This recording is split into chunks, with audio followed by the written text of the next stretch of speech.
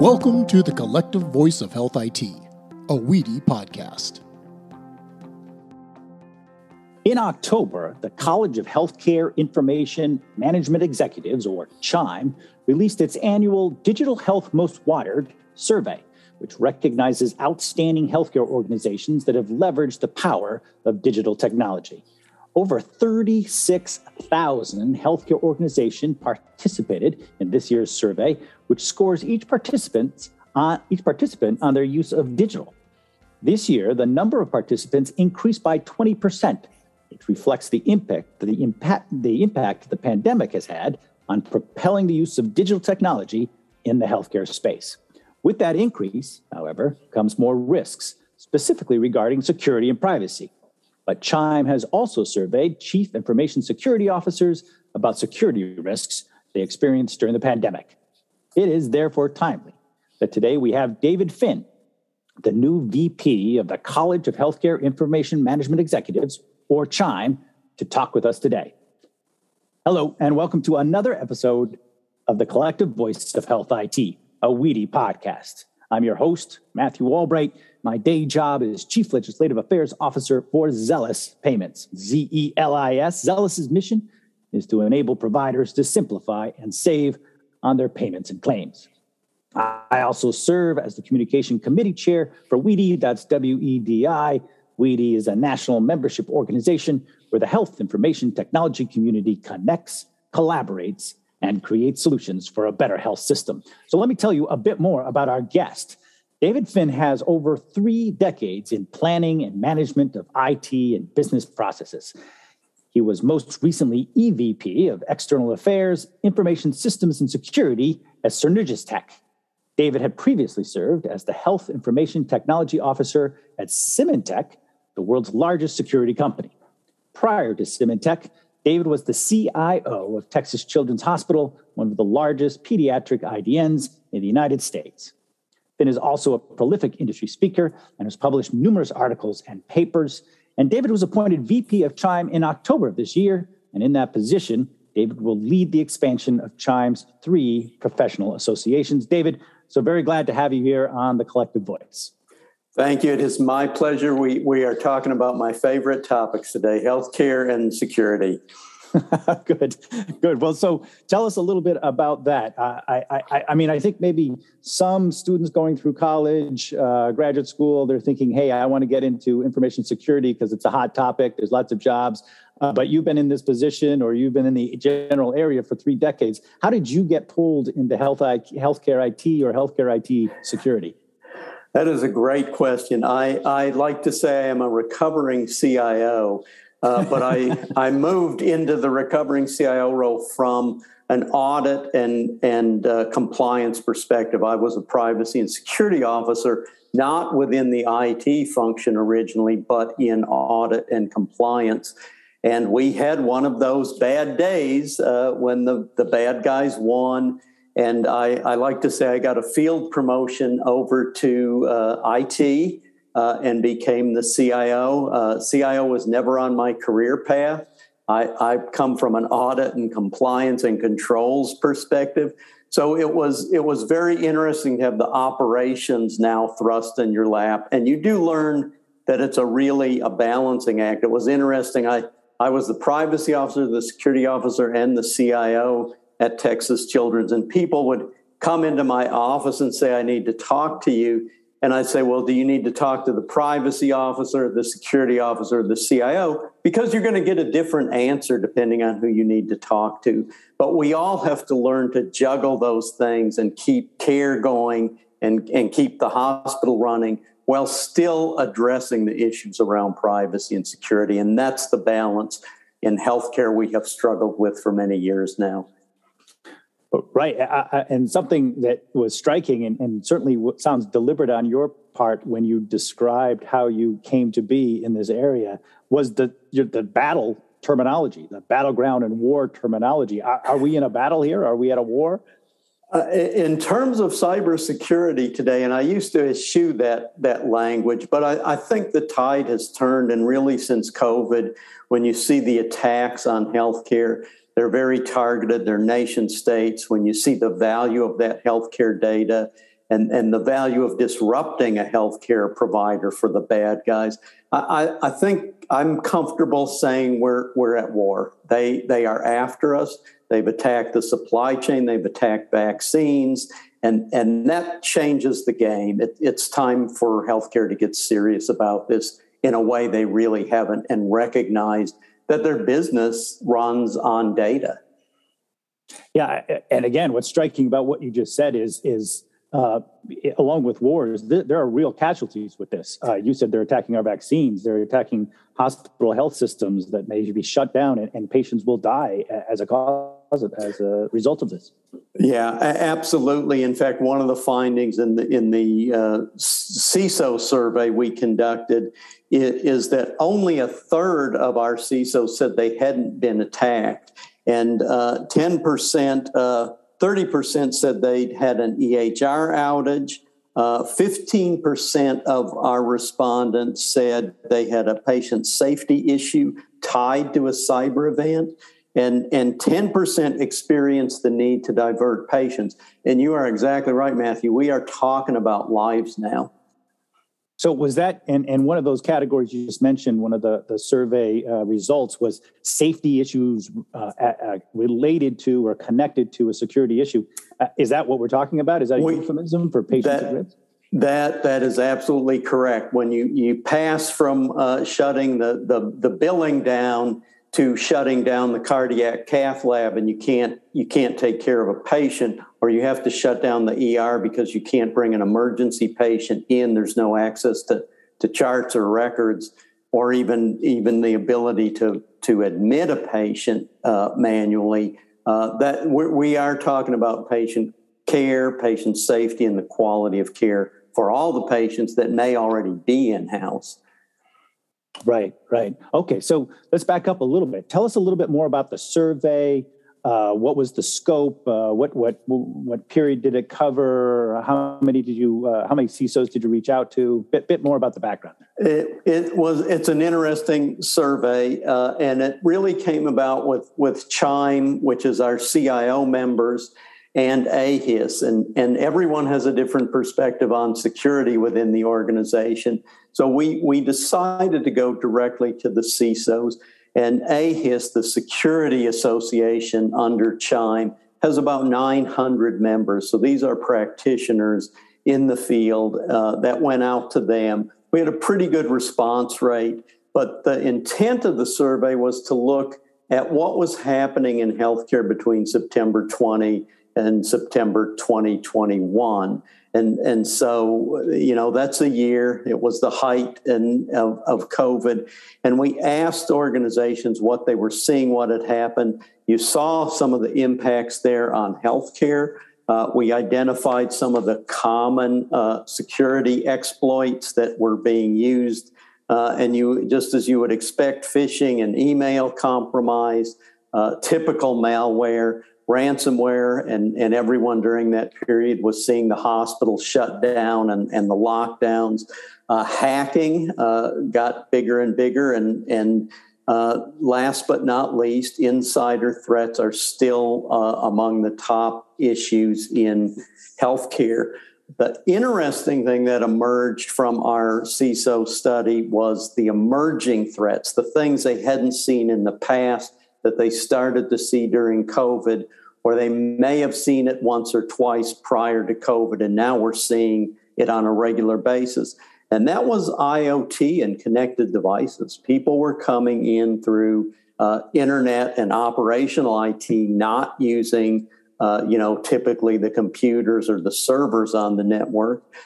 We had an increased workforce, and so people were coming in through machines who had been sent home. They were using a personal machine coming back to the hospital's resources, and the CISO either didn't have the ability or the authority to invoke those controls, or it rolled out so fast that it just had to be done. And I understand that sometimes you have to do things fast and fix it in the mix, but things are catching up and things get missed when you do them too fast.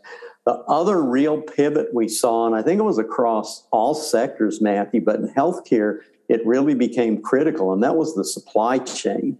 And it started out in the early days with PPE not being available or fraud in the PPE market. So a hospital buys 10,000 N95 masks, and what arrives are not certified N95s, and now they have to start over. That kind of fraud along the supply chain, as well as using the access they had, because some organizations had to open up more to keep supplies flowing. We also are seeing, in the middle of COVID, of course, we got the interoperability rule. So we're seeing more third-party consumer health apps. And while interoperability addressed data standards, there were no security requirements around it. And that is beginning to catch up and will be a nightmare. And that issue is really a simple API security, which consumers don't really think about. They don't think about their apps on the phone and the fact that those apps are talking to the operating system, and the operating system is talking to other apps that they may or may not know are having communications with their fitness or EHR application. So a lot of new things coming down the pike as a result of COVID. Very, very interesting. Let me pause on some of the terms you use there and maybe dive down to what they mean in a practical sense. Insider threats you mentioned early on, and it sounds like that's been a common threat for a number of years. Are the insider threats some of what the phishing, where the internal staff will click on a link or do something not by mistake, but thinking it's meaning something else, or are we talking something else there? Yeah, we're really talking about an employee or someone who has access inside to the organization. And what we saw during COVID at the height of it was a lot of hospitals had to bring in visiting nurses or visiting physicians who obviously had to have access to the EHR and clinical systems, and they got that. But then they went back home or they wound up sharing a user ID or password to another system that they didn't have access to. And so you all of a sudden had insiders who were not regulated.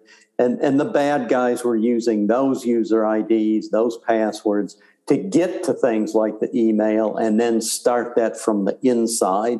So yeah, it's kind of a twofold approach. There's outside hackers coming in using email, but there's also insider controls that got a little bit out of hand because of the changes in our care delivery model and the changes in visiting clinicians who are coming to a site in an emergent situation. Right.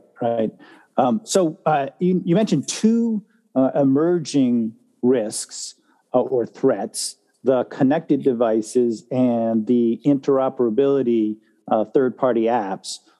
We've talked about those with different speakers, experts through the last couple of years here on that show, but we actually haven't had the data. Some of it's been kind of theoretical, like, we think that interoperability third-party apps may be a security risk, and that's forthcoming, and the same with the connected devices. But I think what you're looking at is really some data, at least from the CISOs, that this is really happening out there on a broad scale, and it's emerging forward. Would you agree with that? And then maybe the second part is, what do we do with this information now that we actually have data that some of these emerging risks are not just nightmares that we thought of a couple of years ago? Absolutely, and the CISOs are now telling us, and that's kind of a change, because even those many years ago when I was a CIO and a security officer at a healthcare provider, we would see those and they were considered anomalous things. I talked to my peers at other hospitals, and for instance, I recall, this is many years ago now, bad guys came in, they came in across the network and they were looking for the treasury systems, the financial systems, but in their way to those treasury systems on the network, and networks were less sophisticated then as well. They weren't as segmented and micro-segmented. They ran into the monitoring service for the heart monitors for in-house cardiac patients. and they, there's a hard way and an easy way to do things, and the bad guys just blew that server up. Now, we don't know what happened. The court records were sealed. There was a court case in that incident. But the bad thing happened because a bad guy came in and shut down a server that shouldn't have been shut down, and no one knew it was going to be shut down. So I think this is not brand new, but we are certainly seeing it more and more frequently now. The IoT devices and medical devices in particular are problematic, have been for a long time, but we keep putting more legacy devices on the network. We keep putting more new devices without the controls, without the virus protection that they really need to have, or even the security. Often these medical devices have crippled or not full operating systems, so you can't turn on the full functionality that you would on a laptop or a PC. On the desk, or certainly a server. So I think we are beginning to see this, and the bad guys have caught up with that. We're making progress in the sector, but in healthcare with the medical devices, it's almost two problems. There's the new stuff you're bringing in. You have a good shot of getting some controls and things built into that, but there's tens of millions of legacy systems already deployed that may be running an old Windows version. We occasionally still see DOS out there, and they're just almost impossible to protect on a modern network today. It's really, what's striking about this is so many times on this show we talk about the upcoming regulations and the compliance, and we've got a No Surprises Act, a tremendous amount of pressure on providers and health systems, and it's coming at a bad time where they have to look to replace these legacy systems as well, just for security reasons, to keep the lights on. Yeah, and that's interesting, and it came out in this survey that providers really need more support. The Biden administration has been very active in upping the infrastructure security for all the critical sectors, but they forget that healthcare is already behind. They're not even starting with the other 15 sectors. And our discussion of medical devices reminds me, I was on the HHS Cybersecurity Task Force, which was part of the 405, the CISA Act, Section 405. And we provided a report to Congress. And one of the things we raised was a cash for clunkers possibility for old medical devices. And it's so massive, I'm not sure you could even make a dent in it. But we do have to recognize that there's a legacy medical device problem. And the stuff going forward is going to be easier. We put those things in place. They're talking about the SBOM for new medical devices. They're using newer medical technology and newer network technology on these devices, but we still have all those sitting out there that are on the network, and they really can't be managed or controlled or monitored in a real-time basis. Yeah, I love that idea of cash for clunkers, right? Because it's the same concept with automobiles. You want to get those things off the road because they're just becoming dangers, and downstream consequences are too much. Yeah, we did it for the cars. We thought, let's do it for the medical devices. So that's a great idea. And your results from this survey also are somewhat related to what you found with the Digital Health Most Wired survey. Do you want to talk to us a little bit about what that survey was about? Yeah, the Most Wired survey is an interesting project that came under CHIME several years ago. It was actually started by the American Hospital Association, and it was looking at the use of technology in the provider space. So the American Hospital Association, of course, had a certain spin on it because their focus is the hospitals. But from CHIME's perspective, it really became about information technology and all the components that follow under that. You've got the information, so we look at things like value-based care, population health management, opioid management, the things that CIOs and CMIOs and chief nursing information officers are looking at, as well as patient engagement, because we know we're going to have to involve the patients in digital health. And then because all this has to ride on networks at the hospital or other places and the internet often, we carve out a section focused on security as well. So typically the CIO at a hospital gets this survey, and it's a pretty big slice of things to look at, and they divvy it up, and so they can assign those sections to the appropriate executive or leader in their organization. So it is interesting. The one thing we compare to our survey we've just been talking about, if you're applying for Most Wired, it probably means you have some kind of security program already in place. You've reached some level of maturity. Our initial survey that we were talking about is really all of our members. And so some of those are rural or hospitals, some of those are very small practices. And you begin to see the disparity when you look at what the smaller providers, the rural providers, critical access facilities have versus, say, a large academic medical center or a large health system that has 20, 50, 100 hospitals in it. And the problem in healthcare, and I probably don't need to tell you this, Matthew, is we are a hyper-connected sector. So a single practice physician may be sending or getting information from 3 or 4 different hospitals. Every insurer in the country is sharing or getting information from it could be any provider.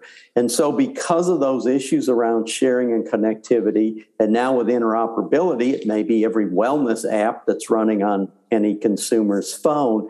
We have to raise the level here for everyone in the sector.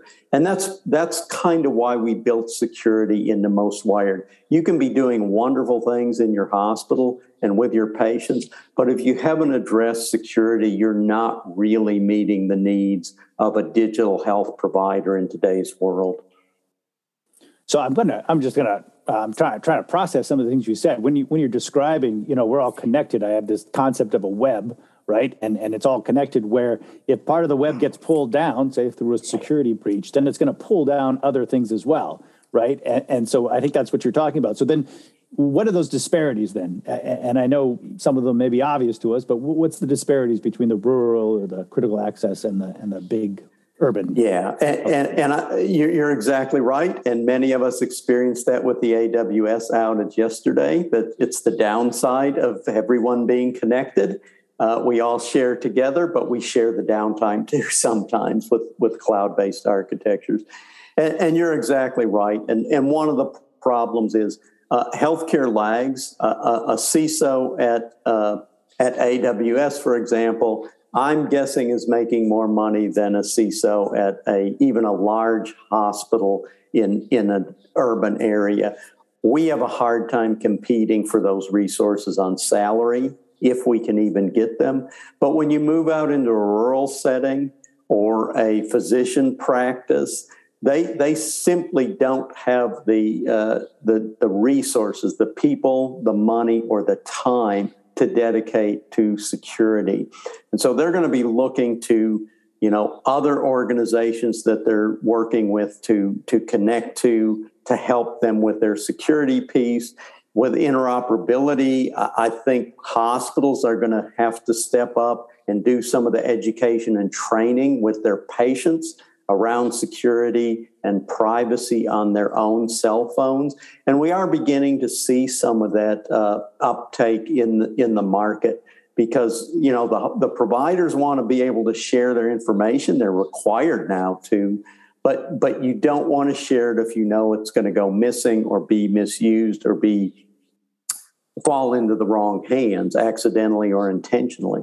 So I think we're going to see a great leveling here across the organizations of regardless of size or type or location and resources. Yeah, I think it's interesting what you said. We think about it. Sometimes it's the hospital's problem or the plan's problem, but the more we move into interoperability, it's going to be the patient's problem, right?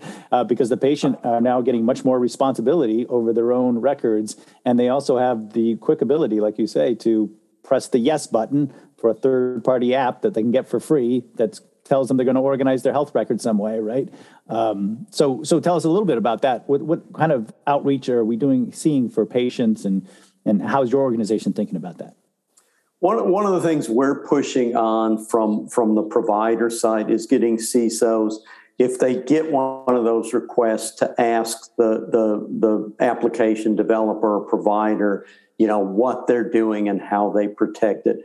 We've actually started to see a good number of providers run. We've all heard of penetration testing, but we're now seeing API security testing, which is very similar. We're seeing a number of providers running API security testing on all their APIs, whether they've written them in-house or whether they're being used by the finance department or their clinical apps.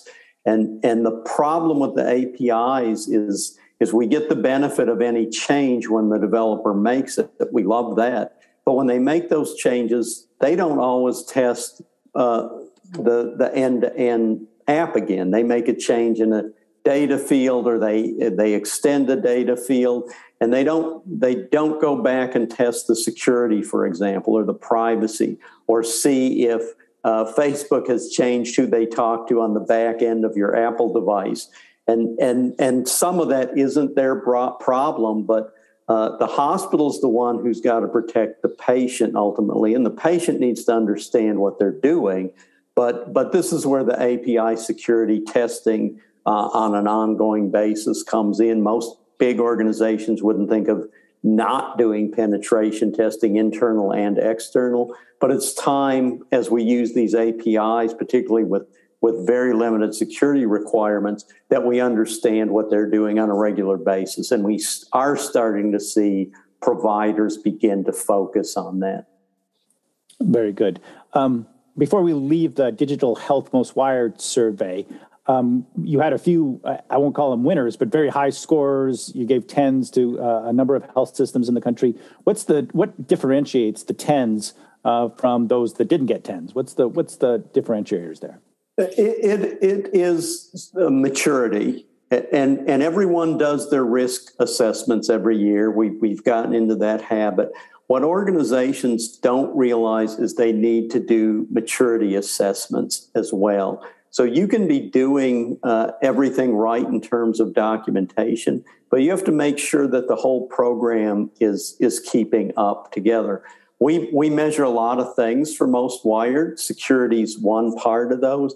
And so what we see among those top scorers is all the programs are progressing together, because it would be easy to add a lot of population health work and maybe even social determinants of care, and you're getting information from other providers. You may be getting it from the fire department and looking at ambulance runs. You may be looking at what people are getting from food banks, but you have to do that securely.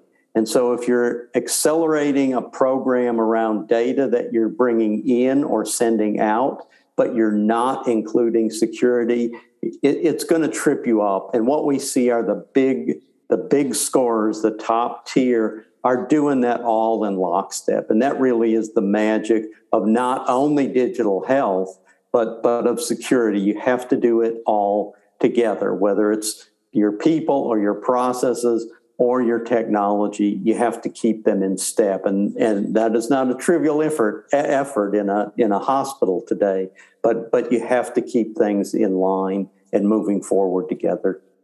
Yeah, very good, very good. So, David, on all this discussion about security, I'm not sure whether we should come away from this discussion of being hopeful, because we look like there's things and the CISOs are coming together. They're thinking of solutions, or nervousness that we still have a aging infrastructure in many of our parts of our health system. So, talk to us a bit about what do you see in the next 5 to 10 years? Are you hopeful, aspirational? What's your thoughts?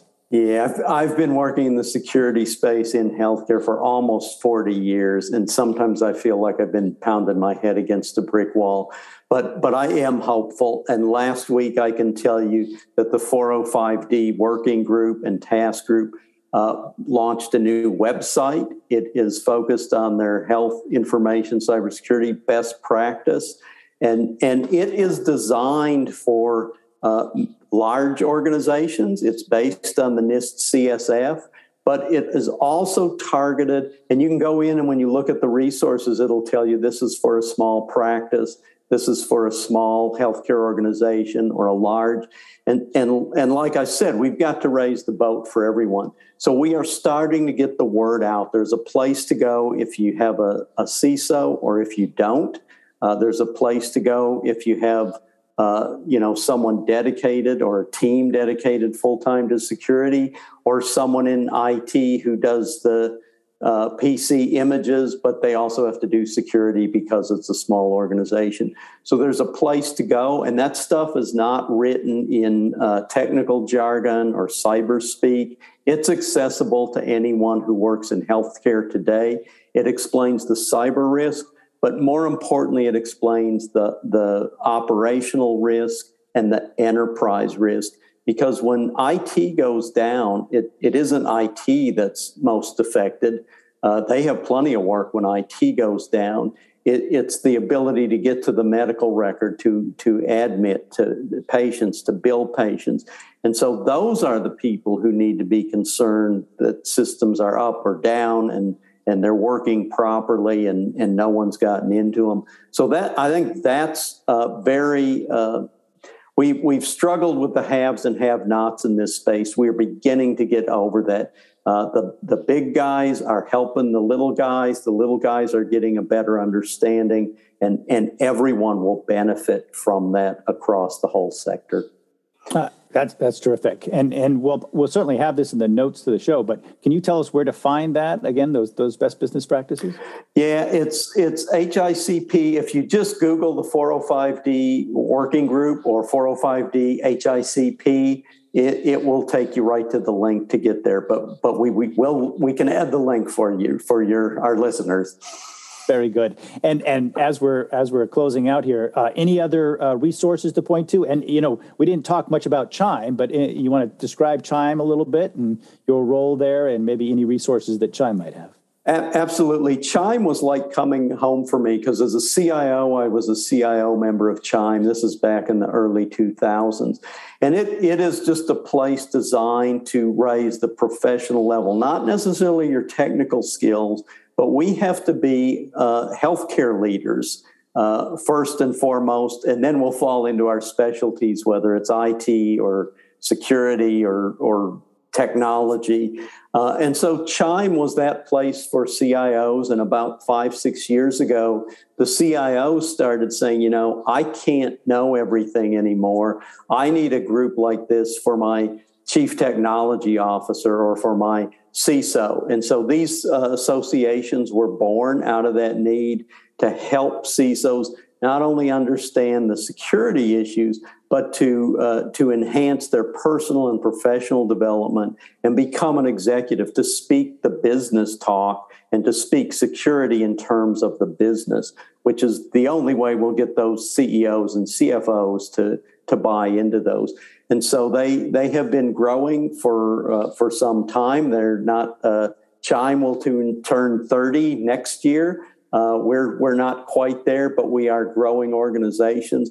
And I think our members see the value based on the growth, as well as for the foundation firms, the vendor members who want the opportunity not just to sell something to someone, but to actually interact and understand some of those nuances unique to the sector that they need to address in their services and products. Very good. Well, thank you, David. And I'll just add to those resources, WEDI, if you've enjoyed some of the topics that David's talked about today, WEDI's having their own spotlight in privacy and security on January 13th and 14th.